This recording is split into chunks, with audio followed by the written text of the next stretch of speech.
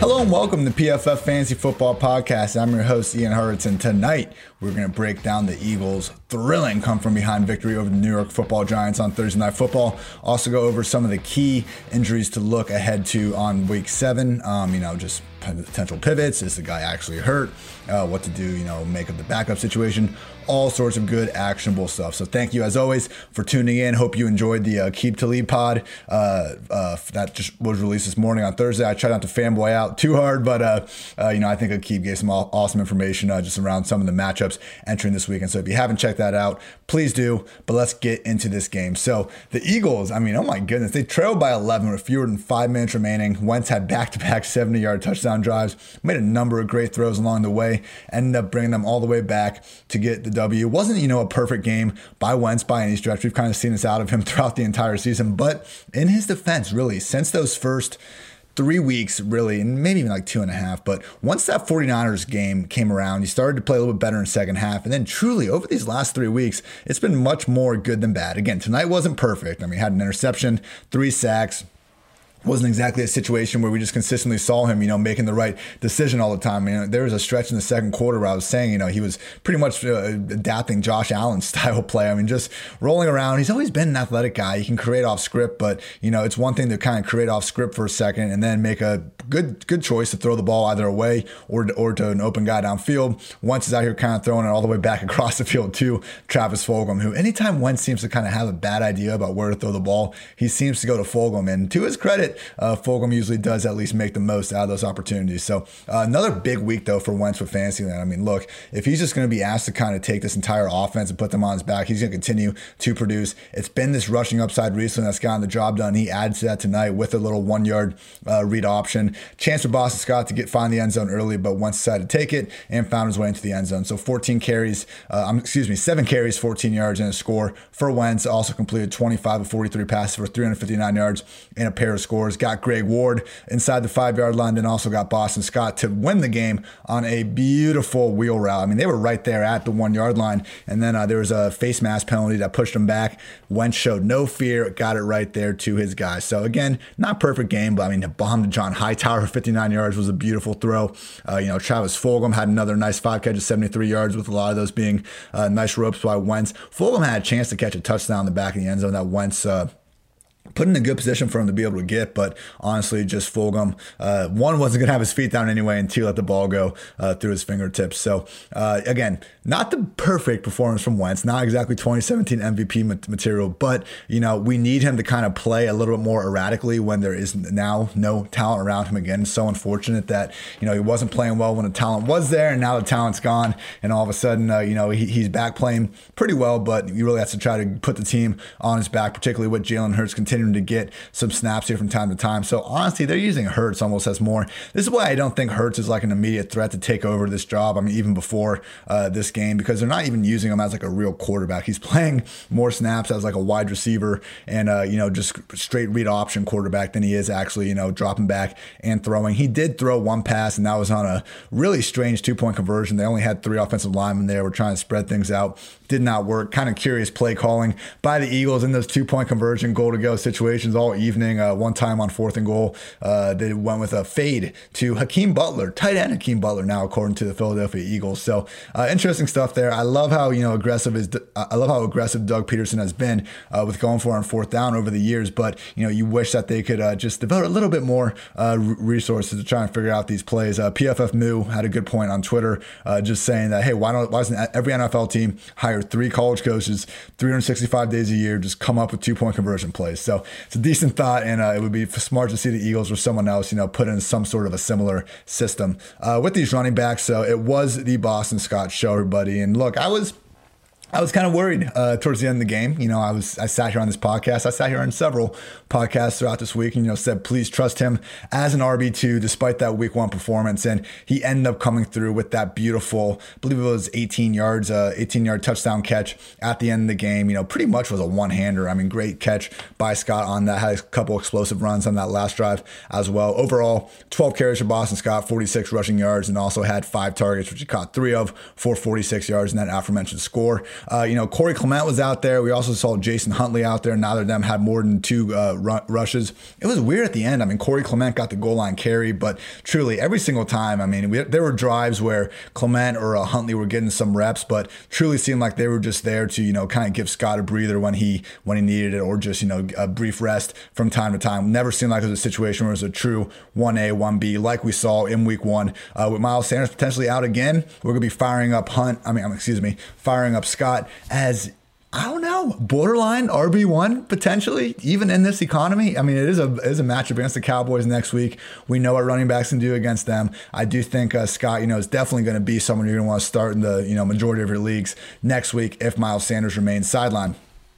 With the wide receivers, at Deshaun Jackson, they were really trying to get him the ball early. Had a reverse on the first play and a few targets. Unfortunately, took a pretty bad hit on a punt return towards the end of the game. So looking like a situation where he could be in the concussion protocol, or at a minimum, just hopefully not in that position again. I'm not even sure what he was doing back there. I mean, don't get me wrong. I've seen Djax over the years make some amazing plays as a punt returner, but just not really sure why you're putting the guy back there. And he's had so much trouble kind of staying healthy over the years. But, it is what it is. Please get healthy, Djax. Always love seeing that swagger hound out on the field. Travis Fulgham had another nice game.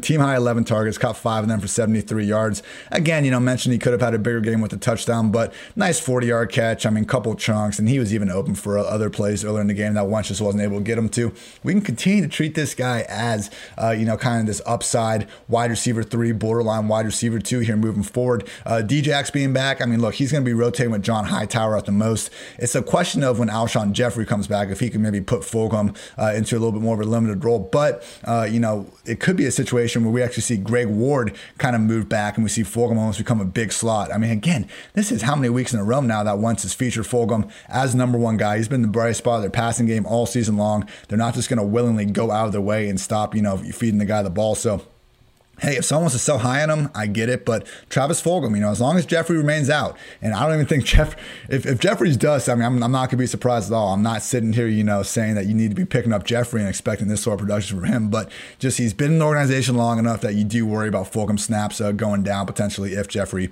does return. They want to truly give him another chance. Until that happens, continue to treat him as an upside wide receiver 3.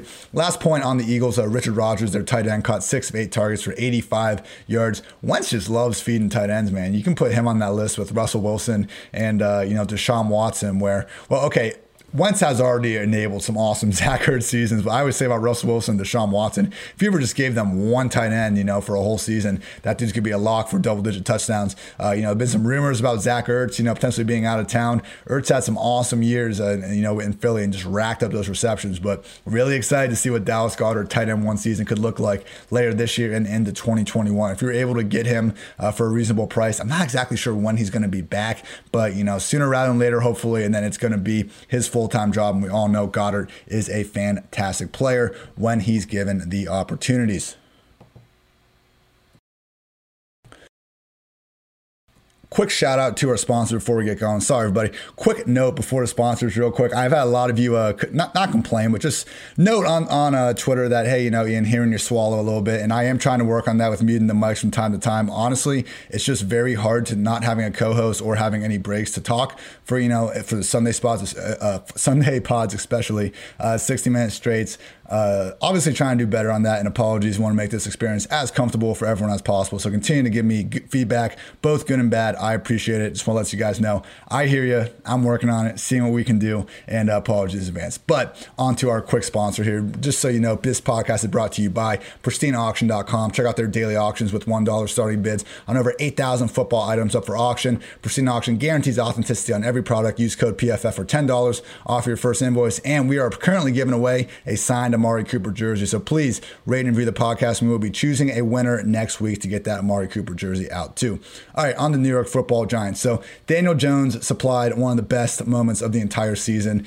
80-yard run, read option. Joe Buck had already said that he's gone. And the turf monster got him. We've seen some amazing, sniper footage. I saw Steven Ruiz, who's a great follow on Twitter, he had a nice little edit of the Blue Turtle Show from Mario Kart taking down Daniel Jones all the way down the field. Just a pretty hilarious play from Daniel Jones. They were able to score on the drive. Wayne Gallman punched them from a yard out, so it ended up being a joke. Everyone could get behind, but man, just brutal moment there for a second if they hadn't have been able to score. Jones is, everyone likes to say sneaky athletic. He's just legit athletic. He kind of entered the league with a similar profile to Josh Allen almost. So obviously Josh Allen is a better runner, but we have seen Jones now for multiple weeks. As we've been saying, him running the ball truly is the best part of this offense. And I mean, you look at the rushing stats from the Giants, and it really is comical. Jones had 4 carries, 92 yards. Wayne Gallman, 10 carries, 34 yards. Devontae Freeman, 3 carries, 8 yards. Dion Lewis, 3 carries, 23 yards, and lost a fumble. Freeman suffered an ankle injury and had to leave early. That's why Gallman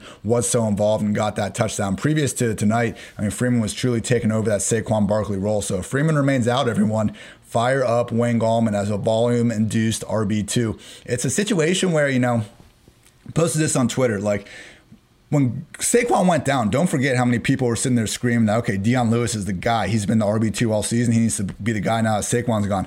That's not how these backfields work. And I mean, if we, just look at last week, look at the Minnesota Vikings situation with Alexander Mattison. That was one of the guys we were most confident in would take over. And even then, once the negative game script arose, we really saw it was, Amir Abdullah coming in, taking a ton of those reps. So with this situation, and if Freeman is out, I am expecting Gallman to be the lead guy well over Dion Lewis. And honestly, with the Bengals, we'll talk about it a little more later. I'll save that one for later. But, keep this situation in mind when we talk about that Bengals backfield situation later if Mixon is ultimately sidelined this week. But back to the Giants. So Daniel Jones overall passing 20 completions on 30 attempts for 187 yards, pair of touchdowns, one to Sterling Shepard inside the 10-yard line, the other one to Golden Tate. Nice little 39-yard touchdown on a slot kind of streak. He only had 2 targets. Both of them were contested. The touchdown, though, was great. Typical Golden Tate fashion. Caught the ball, cornerback fell down, and Golden Tate, backpedaled into the end zone. I haven't run the PFF stats yet. I apologize everyone, but I would guess that Golden Tate has the most touchdowns over the past decade, where he is literally walking backwards into the end zone. But I'll see what numbers we can crunch and how much I can, make sure that's true here moving forward. But for now, take my word for it. Darius Slayton officially lost the battle for the big play Slay nickname against Darius Slay. Only 2 catches on 4 targets for 23 scoreless yards. Hey, Darius Slay was there first with nickname first, and he just won the battle. So sorry, Darius Slayton, but you are just now Darius Slayton, and Darius Slay is big play Slay. The book is closed. Thank you, everyone, for listening to my TED Talk. Sterling Shepard had a great game, first one back, and shout out to ESPN's Mike Clay, always doing really good wide receiver, cornerback, and projection stuff over there, but really cool stat. So Shepard has now been targeted at least 6 times in 18 consecutive games. That excludes week 2 when he was hurt and left after 15 snaps, but either way, man, Shepard continuously getting involved. He had 8 targets tonight, caught 6 of them, 59 yards, and that score. And, he's one of those receivers. I say this a lot about Jerry Jeudy, but, after the Sterling Shepard catch, and you see that replay hit, and then they go to the, solo shot of the wide receiver cornerback, get your popcorn ready, because this guy has some awesome routes. I mean, even his first one, just a little 7-yard pivot, truly gorgeous sight to see. Now we have Evan Ingram, who, did not help his cause at the end of the game. He had, Daniel Jones put one right in the breadbasket. Probably would have been a good 30-yard gain. As someone that's pointed out, I mean, going into this game, Jason freaking Witten had more receptions on Ballstone, more than 10 yards downfield, 2, than Evan Ingram, only being out 1. He did catch another one tonight and should have had a second one had he held on that one. But either way, I mean, it's still a situation where going in this game, he had the single lowest average target depth of any tight end in the league. And it's like the Giants' solution to try to get him more involved is just to hand him the ball, like on reverses and that kind of stuff. So look, Ingram is very athletic, but he is not Jonnu Smith. What are we doing with this guy in the backfield? Use Golden Tate like the true yak guy in your offense if you really want to be doing that. Why not just send Ingram down the field and force the defenses to try to respect that? So worked a few times. He got open. I know he dropped one, so I'm not, not a situation where we can stick up for him too much this week. But it is a shame because when Ingram's been on the field over these past 3 seasons, obviously dealing with a lot of injuries, but when healthy, he's always been awesome. And the fact that he's been playing almost every single down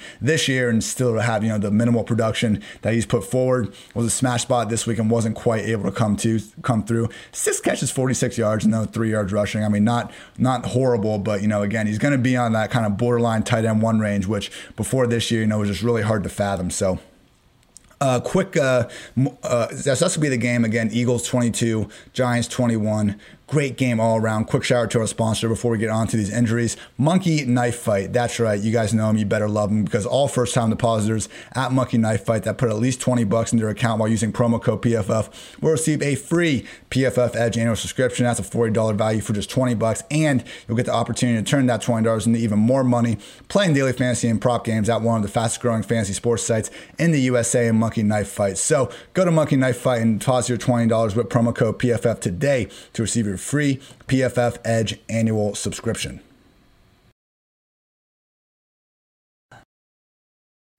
All right, everyone, moving on to some injuries for the main slate. If you haven't seen it already, nice article on PFF from Mario Pilato where he goes through the injury reports. Smart guy, knows what he's talking about with injuries, and he'll give you the updates on whether or not you should be expecting these guys to play. But, going off of Mario's work and going off of just, what we've seen from these players all year and just injury reports for this week, here are my thoughts from around the league. So first off, DeAndre Hopkins has not practiced all week with an ankle injury ahead of the smash spot against the Seahawks. Look, it's okay. He had this in week 4, didn't practice all week, questionable going into Sunday. He's only missed 2 games in 8 years. Hopkins is going to be out there playing through the pain, and when he was playing through the pain earlier this year in week 4, didn't look any worse for the wear, continue to fire him up. The Seahawks have still allowed, it's like 157 or 147 more receiving yards to wide receivers than the next closest defense in the league. And they have had a bye week. So Jamal Adams has not practiced this week with that groin injury. Fire up DeAndre Hopkins as a top 3 player at the position. Falcons wide receivers Calvin Ridley with an elbow injury and Julio Jones with a hamstring have been a little bit banged up. Ultimately, they were both limited on Thursday. Sounds like both guys will be good to go. Fire up with confidence. This Falcons-Lions game, if there's a game stack to attack in DFS this week, certainly not a sneaky one, as I accidentally slipped out in a podcast earlier this week. But yeah, Falcons-Lions, expect plenty of points on the scoreboard in that one. John Brown, Bills wide receiver with his calf injury, has not practiced all week ahead of this, potential big spot against the Jets. So we all know Stephon Diggs is set up well, but don't sleep on Gabriel Davis getting some legit run if John Brown is sidelined. They're going to use Isaiah McKenzie too, and obviously Cole Beasley should be the number 2 guy in the pecking order. But, Dawson Knox is hurt too, behind Stephon Diggs. Now, someone else needs to get these targets. And, Gabriel Davis, I believe he's only 3,600 on DraftKings, might be a good pivot off of, Brashad Perriman at 37. So he's not going to be chalky to begin with. But, Gabriel Davis catching passes from Josh Allen versus, Perriman catching from Darnold or Flacco. You can see the potential appeal there. Joe Mixon with his foot injury. So I brought this up earlier. Got the Bengals facing the Browns this week. Mixon has not practiced all week. So he suffered the injury in the first half last week. He returned and kept playing, but it was split much more down the middle with Gio throughout the second half. And I think that split approach in the second half would still be what we would see if Mixon ultimately doesn't play. I do not expect Giovanni Bernard to get the same, 20 carry, 3 to 5 target role that we've seen Mixon consistently get for the better part of these last 3 years. He's going to play plenty. I would expect, 8 to 12 carries with 5+ targets potentially. That's a great role. That's like what Boston Scott just had. That's the reason why we fired up Boston Scott as an RB2. Just realize, this Bengals offense, quite a few more pieces to kind of throw the ball around to than Gio. They got a lot of good wide receivers out there, even Dusty AJG. But, the thing here is they have Samaje Perine. They have Travion Williams. Like the Giants, don't assume that the, more scat back prone RB2 is going to leap up into the workhorse RB1 role just because these other guys are inactive on game day. I know Perine actually got his first carry of the year last week. So Gio, he'll be a borderline RB2, but I just don't think, behind that offensive line against this Browns defense, it's going to be a great spot for someone that, again, is going to be flirting more with that 15 touch mark instead of, the 20-25 that we would normally be expecting Mixon to get. I don't think Travion or Perine are going to have enough touches on their own to provide value, but I think they are going to pull down Gio. Kareem Hunt, so he's been limited all week with this groin injury. Just make sure he's not going to be having an injury designation going into the weekend. I have a DFS article going up on Friday and, making the cash game lineup. I'm going to have to retool some things, assuming he's fine and we get some confidence with it because I love him in this spot this week. I would, probably either try to give him the flex or go down from Aaron Jones. We'll see.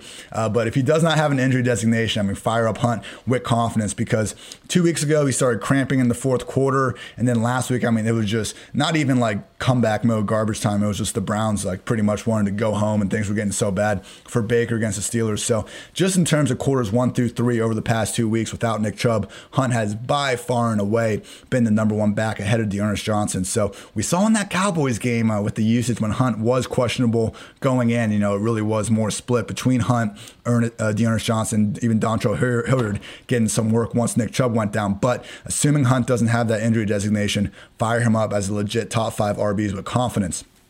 Quick note on the Cowboys, Aldon Smith with a neck injury and Zach Martin with a concussion haven't practiced all week. It's concerning, and I know it's, a decent bounce back spot for Zeke, but look, this Cowboys offense without Dak under center cannot be trusted. And, against that Washington front, if you're going to take away Zach Martin now, already got the starting centers, starting center and the starting tackles out. Not good, fam. On the other side of the ball, though, maybe finally Antonio Gibson season. I know McKissick's still going to be involved, but man, if there's ever a week that Gibson could make, those 12 to 15 carries he could potentially see really count, it would be against an Aldon Smith-less Cowboys defense. So we already know it's Terry McLaurin week, but particularly in DFS, don't mind, throwing a few shares out at Antonio Gibson. Gonna happen at some point, as much as J.D. McKissick and Ron Rivera are making that not happen so far. Broncos tight end Noah Fant with this ankle injury, so got in a full practice on Thursday. We're expecting him to play against the Chiefs. Look, his rookie year stats have him on a select list with a bunch of future Hall of Famers or all pros, and of course, Chris Herndon. I'm not crying, you're crying. Anyway, Fant this year, 5 catches, 81 yards in the score, 4 catches, 57 yards in the score, 5 catches, 46 yards, and then most recently 5 catches, 35 yards in just half a game. So you can fire him up as a legit tight end 1 in this matchup. Drew Lock, I was already gushing over him enough this week, but 18-yard average target depth. Let's get wild, everyone. Fant's one of the most athletic tight ends in the league. Hopefully Lock is not afraid to shower him a target. I hope people haven't been throwing out the Fant splits with Locke last season. He was truly playing through multiple injuries then. I understand he's hurt now. If we see the snaps come back and he is playing, only 50% again compared to 80%, we can have that conversation. But I don't think it's a situation at all where Locke isn't going to be targeting Noah Fant just because he doesn't want to. He's one of the best receivers on the Broncos, might truly be the best one, with all due respect to Patrick and Judy right now with Courtland Sutton out. Lions wide receiver Marvin Jones was the DNP on Wednesday, got the limited on Thursday with a knee injury. We just saw what Justin Jefferson did against his Falcons secondary, so I think, at least in the DFS streets, Jones is getting a little bit of underdog appeal.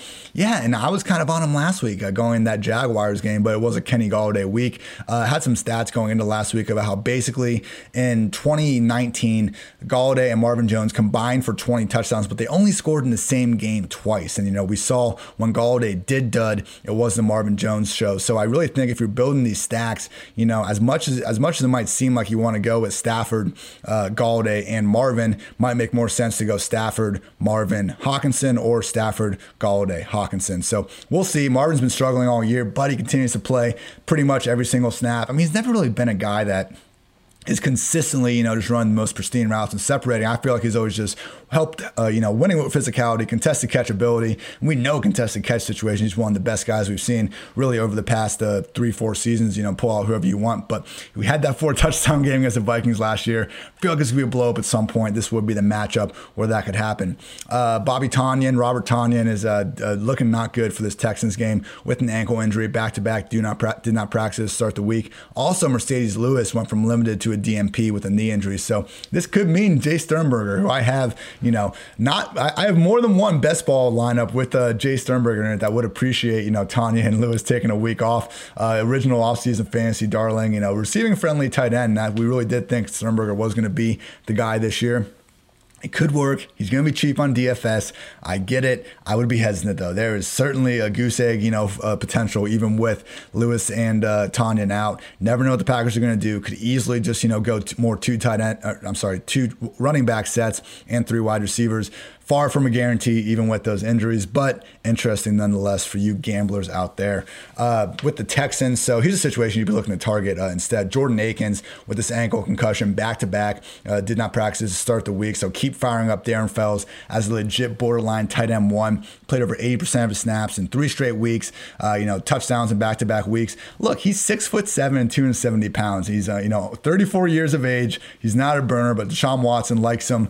He likes targeting him in the red zone. So last 24 games dating back to week 1 of 2019, Darren Fells has scored 11 times. That's almost once every 2 weeks. So I know he's got the 2 touchdown streak going, but truly, it's not fluky. I mean, okay, the touchdown 2 weeks ago was fluky on a busted coverage, but truly, Watson keeps coming back the well with Fells when they're in the end zone. It makes sense that's more than ever without DeAndre Hopkins, considering, the rest of their kind of pint-sized speedster wide receivers they got out there. Sammy Watkins with his hamstring injury starting off the week with a DNP, not really expecting to play. So DeMarcus Robinson is going to have a near every down role again. He's a viable punt play in DFS.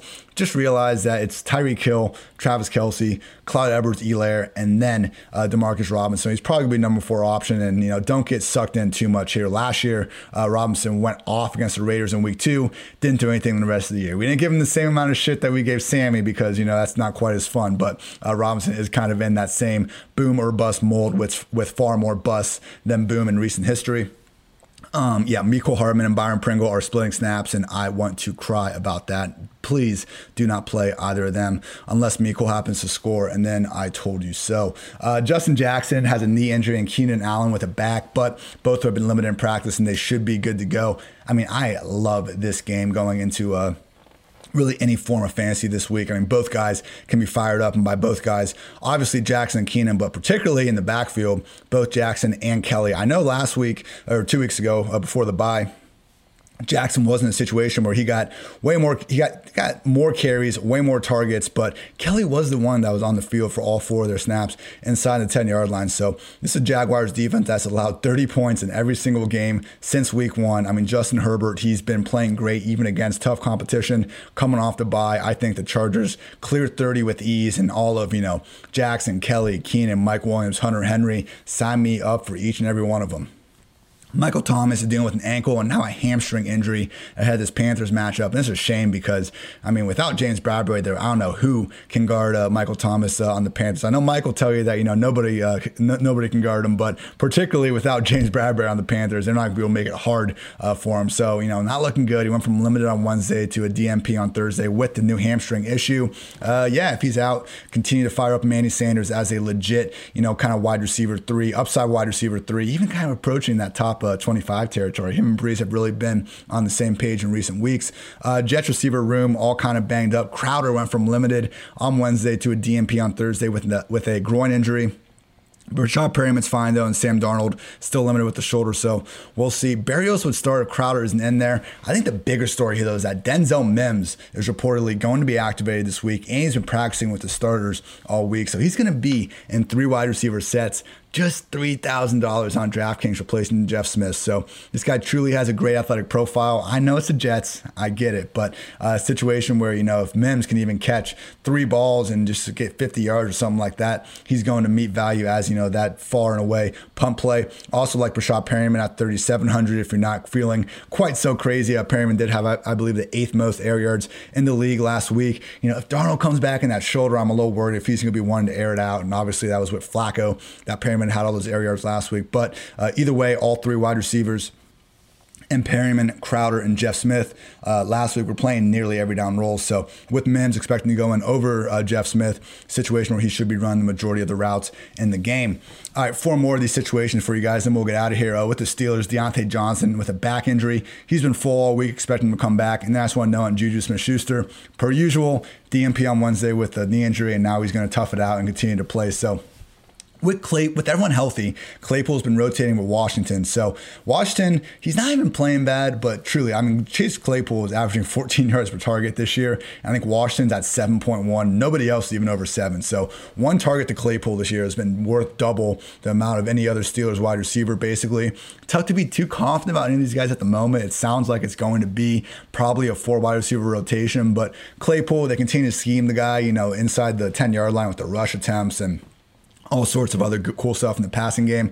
I would go Claypool, Deontay, and then Juju, but truly, I'm pretty out on Juju at the moment. He's just not moving right. He's not getting the targets. And again, when they're designing the ball to go to one of these wide receivers, it's been Claypool all season. Deontay, was showing nice chemistry with Ben and everything, and I think he could get back in that kind of low 8-out, high-volume role. But, Claypool's been their best wide receiver all season. They're not going to just suddenly take this guy off the field. Again, they have only drafted Santonio Holmes and Plexico Burress higher than him since the year 2000. They did not pick him to sit him on the bench this year, and he clearly is proving them right for doing that. With the 49ers, so Jeff Wilson with a calf injury. has been limited, and Raheem Mostert, Kyle Shanahan said, will most likely go on IR with a high ankle sprain. So if Wilson is out, we can feel good about JaMycal Hasty, who this week, George Kittle compared to Matt Breida. Everyone's saying how good that is. I mean, look, I like Matt Breida. There's nothing. He's so fast. He can receive. I mean, I thought he could do great things in both San Fran and Miami. But we also have, Shanahan, who traded him, and then Miami, who's now not even using him behind Myles Gaskin. So a situation where, okay, I think Kittle meant as a compliment, but I'm not quite so sure how well that went over. But look, I think the big story here is we're not going to see McKinnon get that every down 92% roll that he had, before when Mostert was out. So in that situation, we saw Jeff Wilson not be involved, but that was also when Deebo Samuel and George Kittle were out. I mean, at that point, I think McKinnon was truly the number one just option in that offense that they wanted to get the ball to, maybe with the only other exception being Brandon Ayuk. So in the week since, even last week, I mean, Jeff Wilson was out, but once Mostert went down, McKinnon was really working behind Hasty when they wanted to get the ball to someone on the ground. So if Wilson comes back, complete mess, three-headed backfield. Otherwise, I would almost favor Hasty to out-touch McKinnon going into the spot. Honestly, I'd probably try to stay away from most people in this offense other than Deebo and Kittle. I just think the chances of Belichick and the Patriots really having Jimmy G's number makes sense, and they're obviously not an easy matchup to begin with. Slow-paced game, not exactly the matchup you want to be attacking in fantasy land. Most start-sit questions. Again, other than Kittle particularly, I would probably pass. With the Buccaneers, we got just all kinds of injuries here. I mean, just so everyone knows what they're going through. Godwin's got a hammy, Evans ankle injury, Gronk still has a shoulder thing, Scotty Miller with the hip and groin, and Leonard Fournette with the ankle. Everyone was limited except for Fournette, who was actually full. So we're expecting all these guys to be ready to go. Just keep in mind, as you're watching them, that they are playing through the pain right now. So the backfield situation, though. So Fournette, assuming he's good to go, Rojo's playing too well to be phased out. But, is he going to keep getting 20, 25 touches per week? Probably not. I think he's going to go from that 20 to 25 to even 30 touch range to something more around 15 every week. I think he's the lead guy for sure. But look, LaShawn McCoy, Keyshawn Vaughn, they're taking the pass down work, and Fournette's going to take something away if he's going to be active. So it's, maybe he'll be the goal line guy, but again, I've talked about that being an overrated term. If Rojo's on the field and again inside the 3-yard line, unless there's a timeout or something, he's going to continue to be that guy. Just treat Rojo as more of, a top 20 RB instead of a top 10 RB that he's, honestly been flirting with Fournette, completely out of the picture. All right, last one here with the Titans, A.J. Brown. Oh, man. A.J. Brown, wide receiver 1 season, might be getting yanked away from us again, people. It pains me to say this and break this news to you all, but AJB downgraded to a DNP on Thursday after not even being on the injury report on Wednesday. That is not good. And it is the same knee injury. Maybe it's just a rest day, but you would think they could just write rest in that situation. So we'll see on Friday. Hopefully just management. But, even when he's been putting up these numbers, it hasn't been, the same guy that just broke the PFF database and yak. He's kind of just been getting fed targets in the red zone and making them count. Look, the guy is a physical beast, and he's got, Tannehill playing out of his mind right now, giving him the ball. So situation where he's still making the most out of it, but, would not be shocked if his knee really isn't recovered and there is some issue there because, again, just haven't seen that same just absurd explosion out of him for really this whole season. Good news is, though, Jonnu Smith went from a limited to a full practice on Thursday. Anthony Ferguson would be a legit start option if Jonnu was out, but not looking like that's the case. Continue to treat Jonnu as a tight end 1 he has been all season. Before we get out of here, one more shout out to a sponsor. If you like fantasy football, you need to be playing on Underdog Fantasy, my favorite new fantasy football app. Underdog Fantasy just released an all-new format for their snake drafts. It's called Battle Royale. So in Battle Royale, you draft 1 week team like you normally would, but instead of only competing against the other team in your specific draft, you compete with teams from other drafts. This way, they pull together the prizes so they can offer big tournament-style payouts while keeping the live snake draft format. The first Battle Royale is already up in the Underdog app and website, $5 to enter, and has a $25K prize pool. Pays out $5,000 to first place. So make your first deposit today. And be sure to use my code PFF after you do. Let them know that I sent you.